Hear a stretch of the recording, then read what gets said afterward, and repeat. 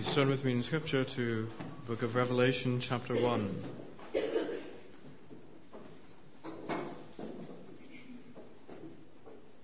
Revelation, chapter 1, beginning in verse 1.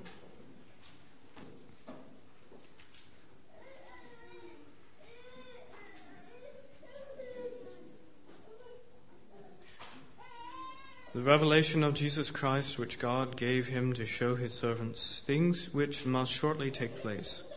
And he sent and signified it by his angel to his servant John, who bore witness to the word of God and to the testimony of Jesus Christ, to all things that he saw. Blessed is he who reads and those who hear the words of this prophecy and keep those things which are written in it, for the time is near.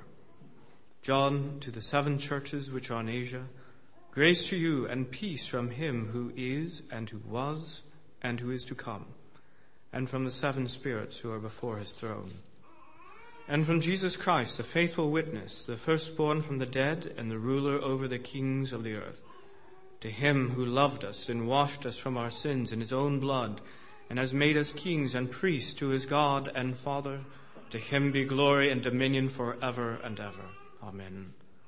Behold, he is coming with clouds, and every eye will see him, even they who pierced him, and all the tribes of the earth will mourn because of him. Even so, Amen.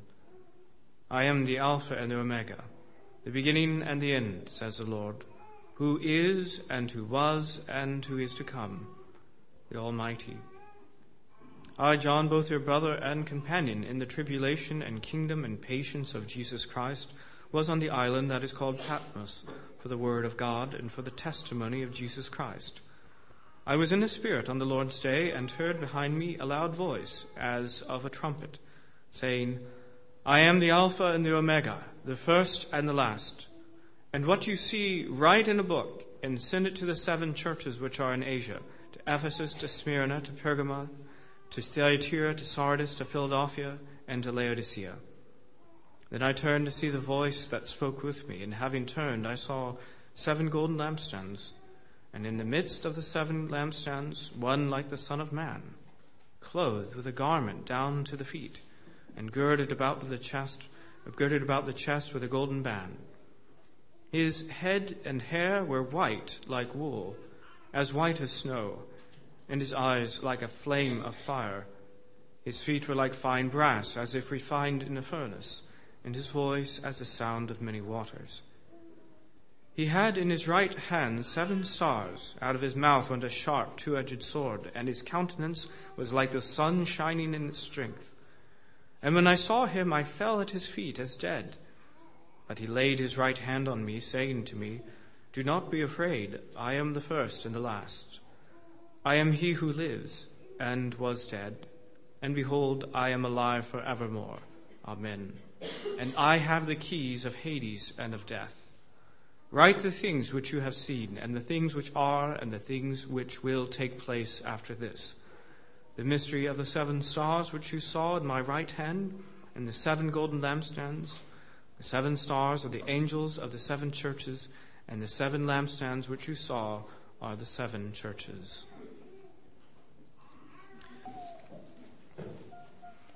Last week we spoke of the Apostle John's introduction to the book of Revelation, where John is speaking quite broadly and almost in abstraction about what the entire book is about. Of course, that's essential to know what the book is about.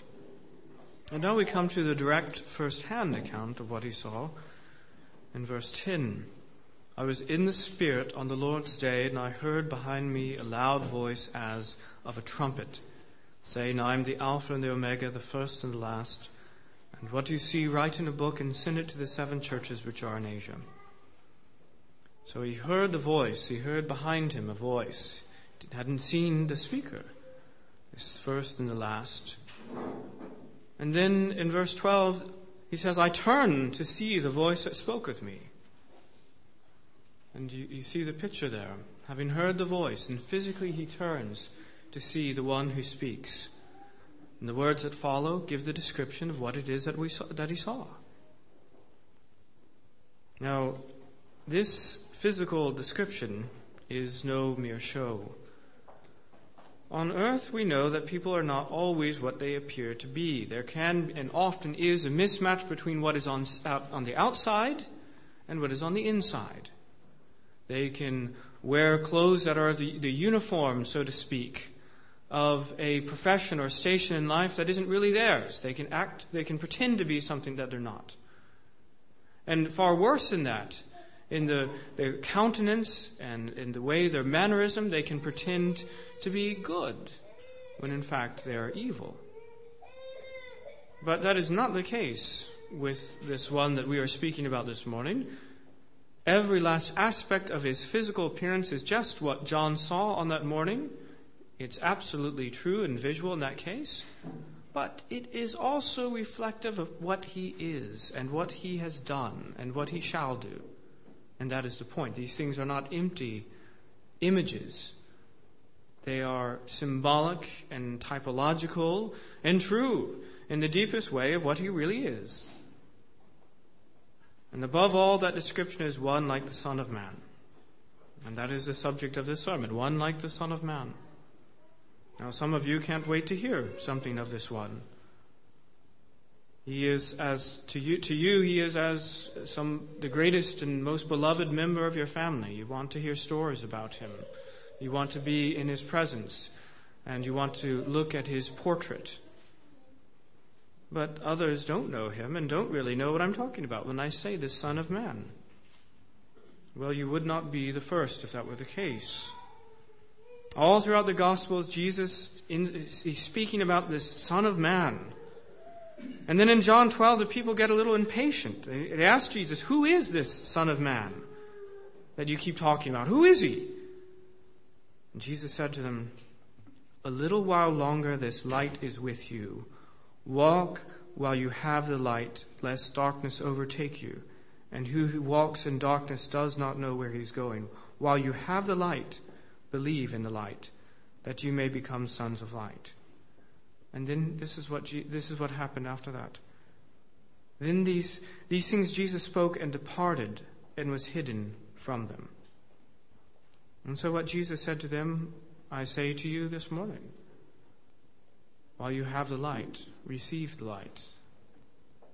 While you have this picture of Christ, cling on to that with all that you have.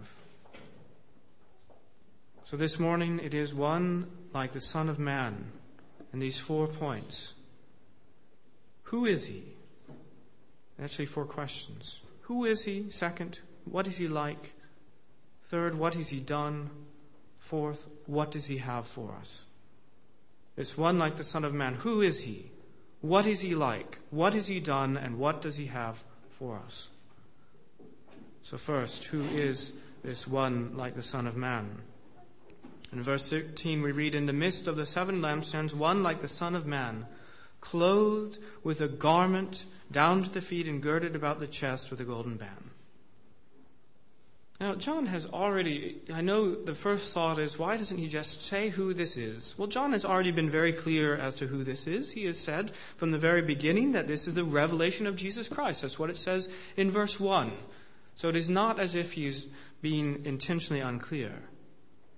And furthermore, John knew the Old Testament scriptures, and he's expecting his readers to know them as well. And when he says then, one like the Son of Man, he's not being obscure.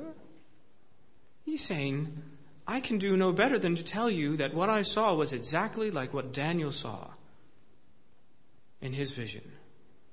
I know what Daniel wrote, and I saw exactly the same thing. And I'll read what Daniel saw in Daniel 7, starting in verse 9. I watched till thrones were put in place, and the Ancient of Days was seated. His garment was white as snow, and the hair of his head was like pure wool. His throne was a fiery flame, its wheels a burning flame. A fiery stream issued and came forth from him. 1,000 thousands ministered to him. 10,000 times 10,000 stood before him. The court was seated, and the books were opened.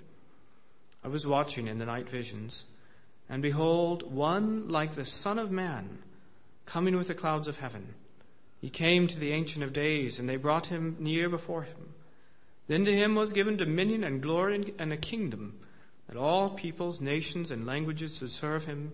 His dominion is an everlasting dominion which shall not pass away, and his kingdom the one which shall not be destroyed.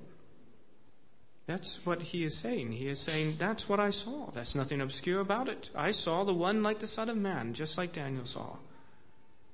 This Almighty God, this Son of God. Or even in Daniel chapter 10, some of the rest of it. Daniel 10:5, I lifted my eyes and looked, and behold, a certain man clothed in linen, whose waist was girded with the gold of Uphaz. His body was like beryl, his face like the appearance of lightning, his eyes like torches of fire, his arms and feet like burnished bronze in color, and the sound of his words like the voice of a multitude. Now again, all of these things have their own import. They have meaning. They're not empty things. He's not just wearing this gold for decoration. His hair is not white just for no reason. These things all have their significance. But firstly and most importantly, it has to do with this vision of the Almighty God which we're given in Daniel. That's who it is that he saw. He saw the Son of God. Who is this one like the Son of Man? He is Jesus Christ, the incarnate Son of the living God. Okay, so that's who he is. That's a fairly easy question and a fairly easy answer. The second, though, is what is he like? Now, what do these things mean? What is this description that we have? Well, we read in verse 14 that his head and his hair were white like wool, as white as snow, and his eyes like a flame of fire. His feet were like fine brass, as if refined in a furnace, and his voice as the sound of many waters. He had in his right hand 7 stars, and out of his mouth went a sharp 2-edged sword, and his countenance was like the sun shining in its strength. Well, what does that all point to?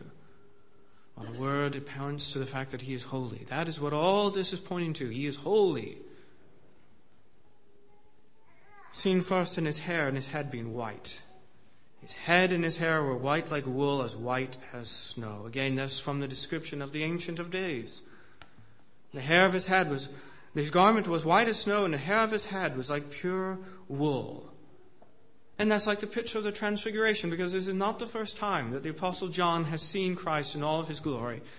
You remember the Transfiguration. When Christ came to earth, he veiled his glory. He took on human flesh, and he laid aside, as it were, his glory. Not his divinity, but the outward show of his divinity. He laid it aside, with one exception, in the Transfiguration. And the inner circle of the apostles got to see that, and John was one of those. And he saw this Son of Man in all of his glory. In Matthew 17:2, and it says, he was transfigured before them. His face shone like the sun, and his clothes became as white as the light. Because that's what he really was all the time, you see. And the dreary appearance of his clothing, reflective of the reality of walking on this dirty earth, all that was Christ was revealed as what he truly was in all of his holiness and perfection and sinlessness. That's what it's pointing to. This perfect white of being perfectly holy. And in the account in Mark, it says, after 6 days, Jesus took Peter, James, and John and led them up on a high mountain apart by themselves. And he was transfigured before them. His clothes became shining, exceedingly white, like snow, such as no launder on earth can whiten them. Pure, white, undefiled, perfectly sinless. And particularly, I think, with regard to the head and the hair, it points to the perfect purity and holiness of his thoughts, which is where it all begins. Well, not only is he undefiled and pure in himself and what he is, it is also that his eyes are a flame of fire. That means he is pure about what he looks at. As it says in Habakkuk, you are purer eyes than to behold evil and cannot look at wickedness. Now that doesn't mean that Christ is unaware that there is wickedness. Quite the contrary. It is rather that he cannot look at wickedness with any pleasure. It is that he cannot look at sin and countenance it. That's such a great contrast to us. We look at things that are impure, don't we? We look upon sin and sinners, and we are fine with it. We look upon ourselves and we see no great problem. That's what the proverb says when it says that all the ways of man are pure in his own eyes. We look down, we look at ourselves, and we think, well, I'm pure. The Lord weighs the spirits. We think of that picture of the fire, the flame of fire in his eyes. You know, you can only receive that light which is there. You know that on here we have the sun itself that gives us light. It reflects off someone and we can see them. But close all the windows and turn out the lights. Maybe as the young people, we went down to the cave and you cannot see anything at all because there's no light, you see. And that's sort of kind of a little bit about the way that we as sinners look at ourselves and others. Having no light in ourselves, we're not able to detect that sin. But you know that creatures way down in the ocean, the deepest depths, they have these little bioluminescent things that go along with their eyes. Why? Because they need them. They have to reflect light out in order to get it back, don't they? Well, you see, Jesus Christ, his eyes are like a flame of fire. And when he looks at someone, the brightest, purest light pierces them and returns them all the information that could possibly be about that person. He knows everything. And in the purity of his mind and the purity of his eyes, he countenances no evil himself, but he sees every aspect of us. Well, he's holy in what he is, he's holy in what he beholds, and also holy in what he does. It says in verse 15, his feet were like fine brass, as if refined in a furnace. Even his feet, perfectly pure. You know, even the disciples needed a foot washing. Remember the story in John not so terribly long ago. In John 13, Jesus said to him, he who is bathed needs only to wash his feet, but is completely clean. And you are clean, but not all of you. And the idea is that they were essentially clean. They had put their faith in Christ, they were essentially clean, yet they were still walking as sinners in a sinful place. And just as in the ancient Near East, walking around with sandals, your feet are going to be pretty dirty after walking around for a couple of miles. So it was that as sinners walking in a sinful place, their feet were dirty and in need of washing. But that is not the case with Jesus Christ. His feet are perfectly pure, perfectly clean. Well, then it's also holy in what he says, holy in what he is, holy in what he beholds, holy in what he does, and holy in what he says. In verse 15, and his voice is the sound of many waters. Again, that's a reference to the Old Testament, as almost all of Revelation in one way or another is. In Ezekiel 43, and behold, the glory of the God of Israel came from the way of the east. His voice was like the sound of many waters, and the earth shone with his glory. It's a picture of him being God. He is the Son of Man, and he is the Son of God. And his voice is as the sound of many waters. And again, on earth, sometimes we hear people speaking with authority. We hear men that have seemingly a voice of great authority, but when that's a mismatch with what they truly are. But this man has all authority, and his voice reflects it. Sometimes we have men speaking with great confidence, and as if they've truly believed everything that they said, but this man, it is true. His voice is perfect. And beyond that, what is coming from his mouth in particular is a two-edged sword. Out of his mouth went a sharp two-edged sword. And that's a biblical picture, as we probably know, of the Word of God. In Ephesians 6:17, the sword of the Spirit, which is the Word of God. Or Hebrews 4:12, for the word of the, and I think this is perhaps a better explanation for us to think about what is going on here. For the word of God is living and powerful and sharper than any two-edged sword, piercing even to the division of soul and spirit and of joints and marrow, and is a discerner of the thoughts and intents of the heart. And there is no creature hidden from his sight, but all things are naked and open to the eyes of him to whom we must give account. That is the word that comes from his mouth. It is sharp. And when we are under the hearing of that word, we are, as it were, laid bare before him. And some of our vain imaginations Some of that light that we ourselves don't have any, our eyes aren't a flame of fire, and we sometimes look at ourselves and we imagine ourselves to be pure. But then under the power of the Word of God, as it sort of strips some of that away, then we're laid bare. Now this Word of God is two-edged, because it both cuts and it heals, like sort of a surgeon. The cutting is not always to slay, but for those who believe, of course, that cutting is precisely to heal. It is a two-edged sword. That's what is coming from his mouth. So he's holy in what he is, and what he beholds, and what he does, and what he says. And that holiness is manifested in his face. Interesting. And his countenance was like the sun shining in its strength. You know, when Jonathan Edwards thinks of heaven, one of the things he thinks of is how that our countenances will all perfectly reflect our thoughts and our affections in heaven. He considers it a great fault here on earth, that there's a mismatch. Sometimes we try to act in ways that we're not. And what a wonderful thing then when our countenance perfectly reflects that which we are inside. But in this case, his holiness and his beauty are manifested in his face, his countenance like the sun shining in its strength. Now, I was going to say reflected, but of course, again, that's incorrect. Reflected, that's the one time probably in every situation that it doesn't work. There's nothing about Christ that is a reflection. He is the source, you see. If anything, the sun itself is a kind of reflection of the glory of Christ. But he himself is a source. It's coming from his face. All of that glory, all of that perfection and holiness is from him. And everything else is a reflection. Now, the reaction to all these things, the revelation of who Jesus Christ is verse 17. When I saw him, I fell at his feet as dead. Now, keep in mind, this is Jesus Christ. It's humanly speaking, this is his best friend. Right? John the Apostle, not only in the inner circle of the three, but the one who leaned on Jesus' breast, the one who was in many ways seemed to be his closest friend. Some would say, actually, in human terms, a cousin, actually.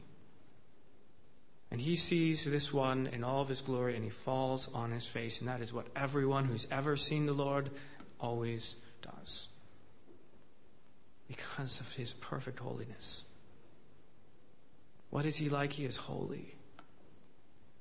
And when we see him in his holiness, we fall down, as it were, on our faces.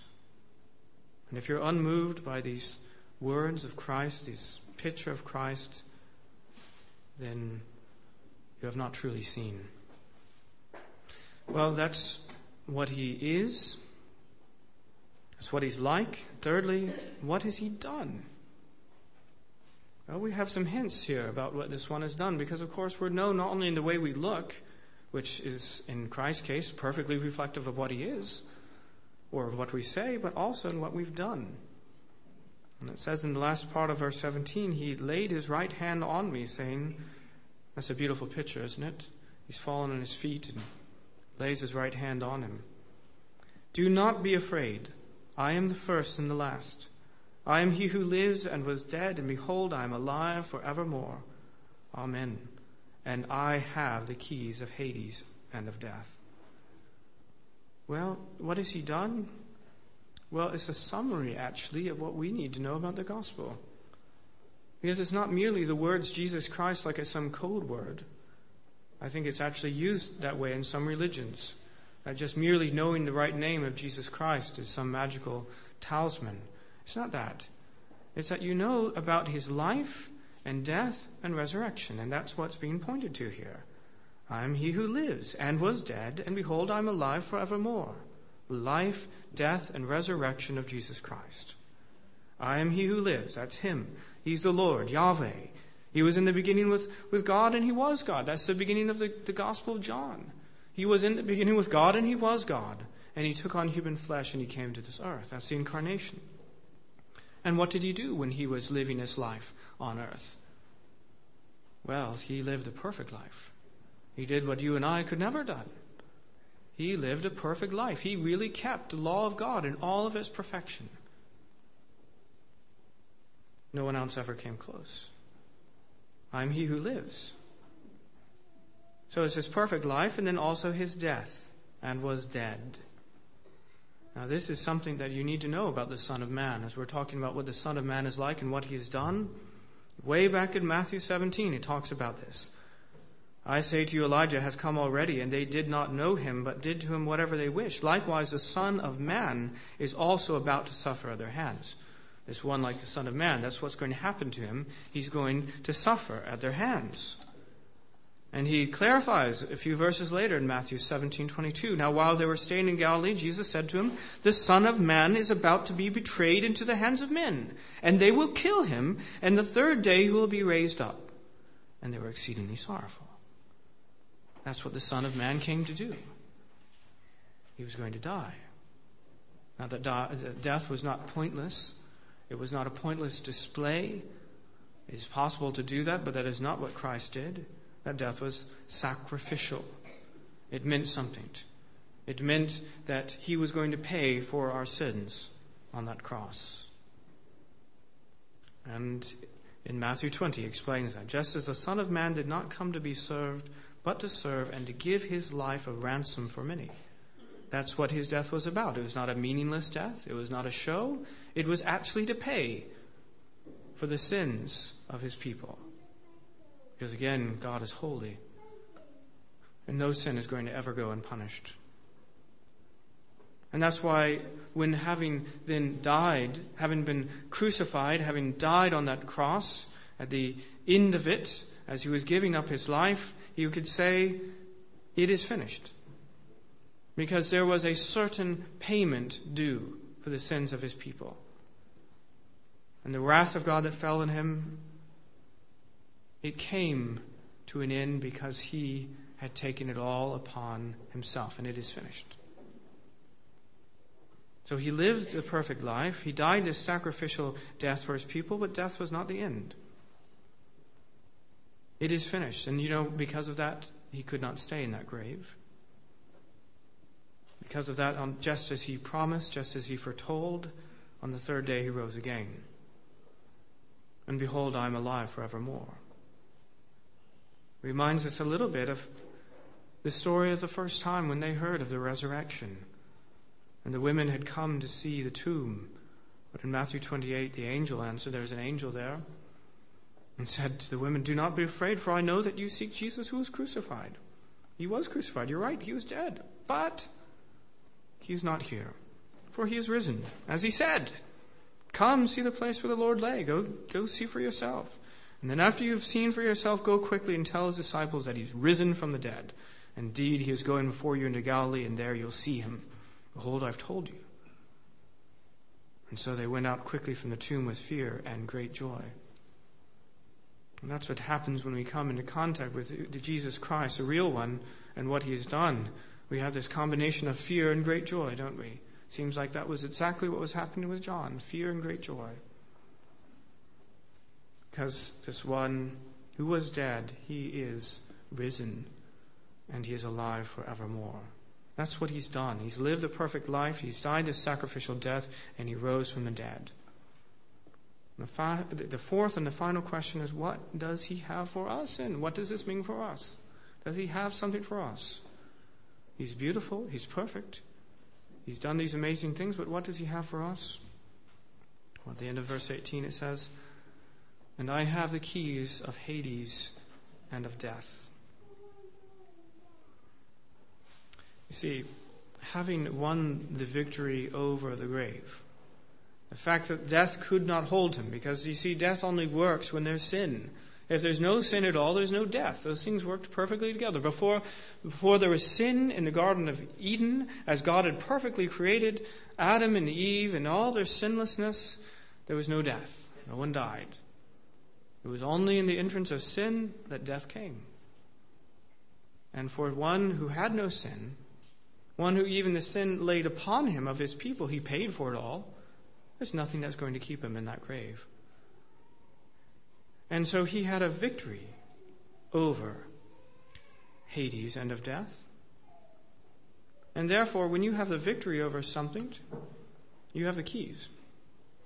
That's how you know, by the way, that you have the victory over something, is that you have the keys.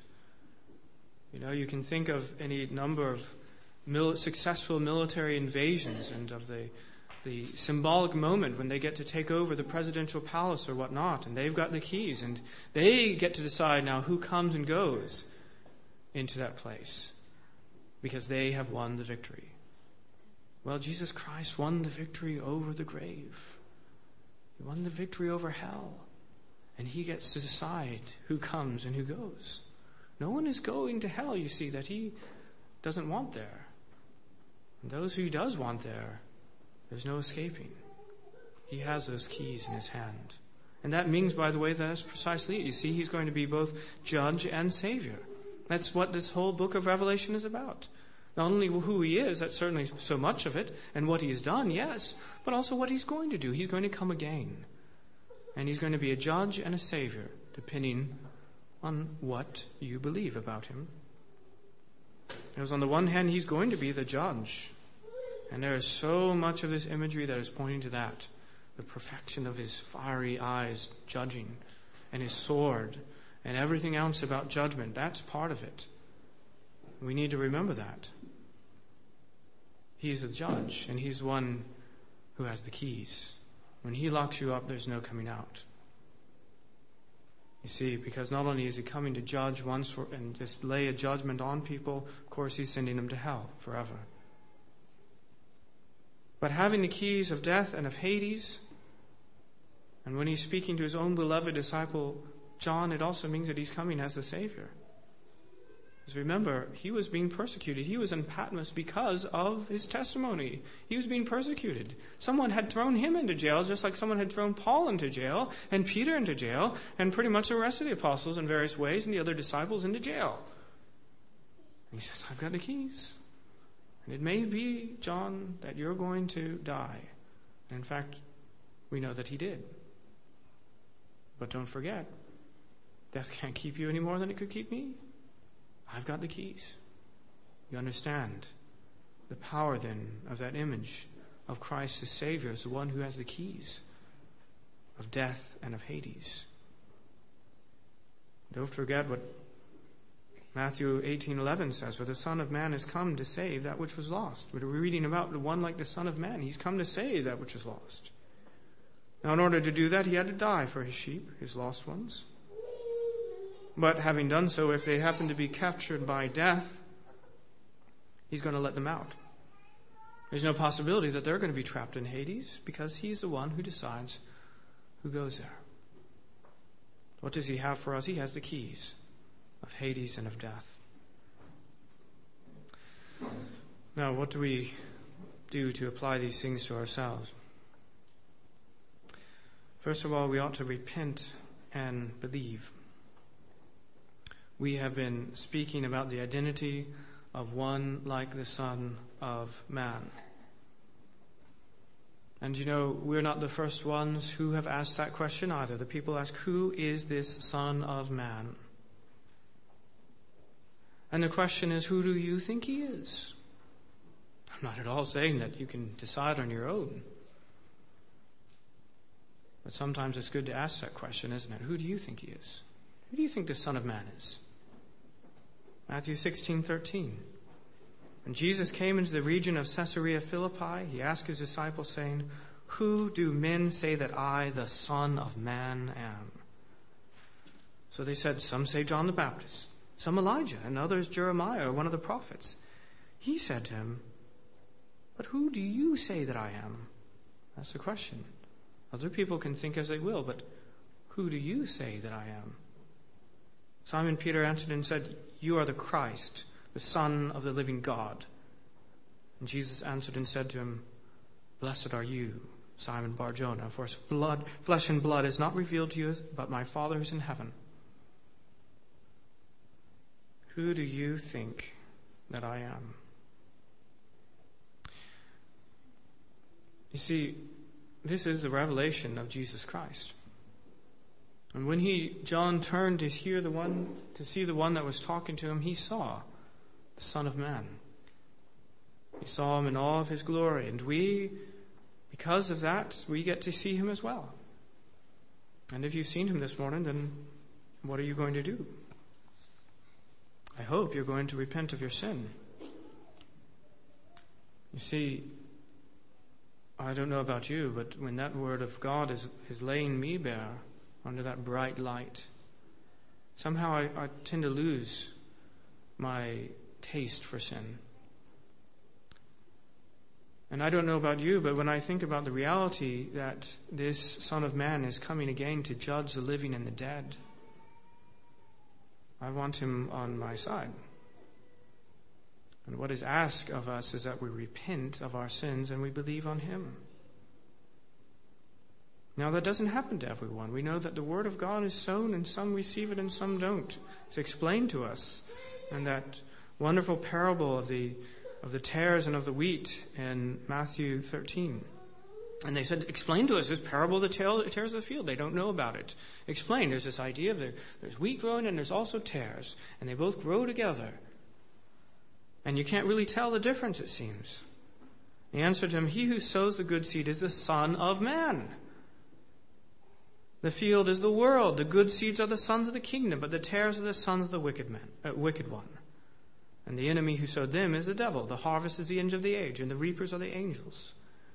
And therefore, as the tares are gathered and burned in the fire, so it will be at the end of the age.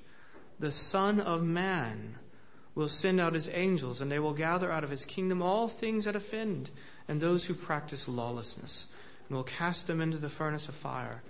And there will be wailing and gnashing of teeth. And then the righteous will shine forth as the sun in the kingdom of their Father. He who has ears to hear, let them hear. And that's the bottom line. He who has ears to hear, let them hear. While you have the light, walk in the light, so you become sons of light. And the gospel of Jesus Christ is those who do repent of their sins and believe in him. And as it were, receive this wonderful gift, this atonement that he's made for us, this sacrificial death, as a perfect life as well, all of his perfect life and his perfect death given to us by faith, by grace. We receive that, and he will come instead to be our Savior. And we will greatly look forward to that day that he comes, because he's coming to save his own people. He's coming to take them home.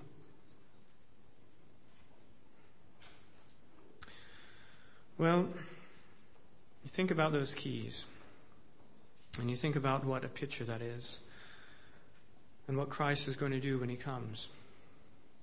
You know, there's vending machines, and they're often for children's entertainment. You plunk in the coin or whatnot, and maybe there's a crane, and the child is trying to operate them, and maybe it's to get a candy bar. The vending machine doesn't always operate correctly, and something gets stuck.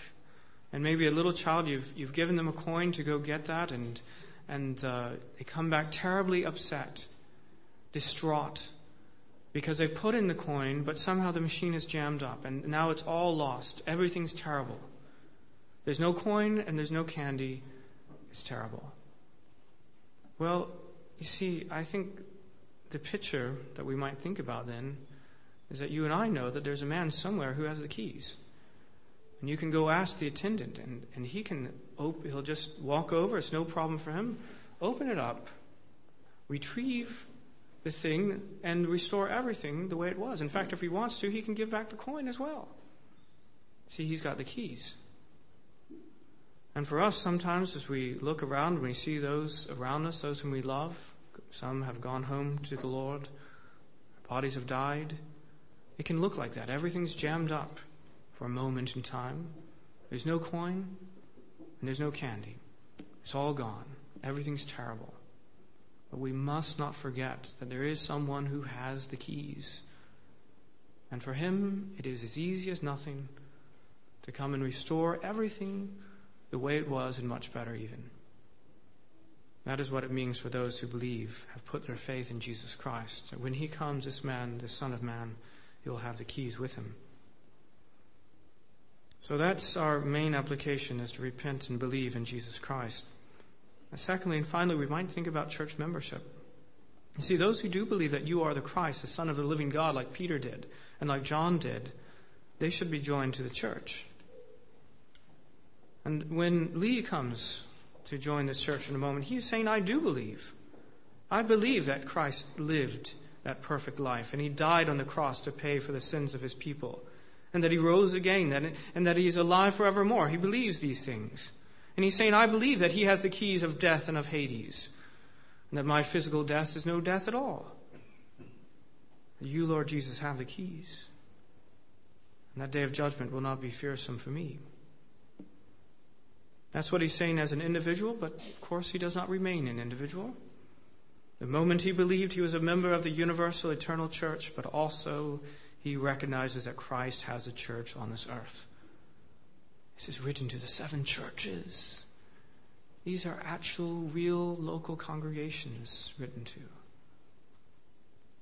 And Christ is speaking, not to the 7 individuals, but to the 7 churches. And you see, that is what this is all about. The time from when Christ rose from the dead until the time he comes again, it is all about the gathering in of those people. The people from all nations under heaven that no one can number, they're being gathered in. Christ has a church.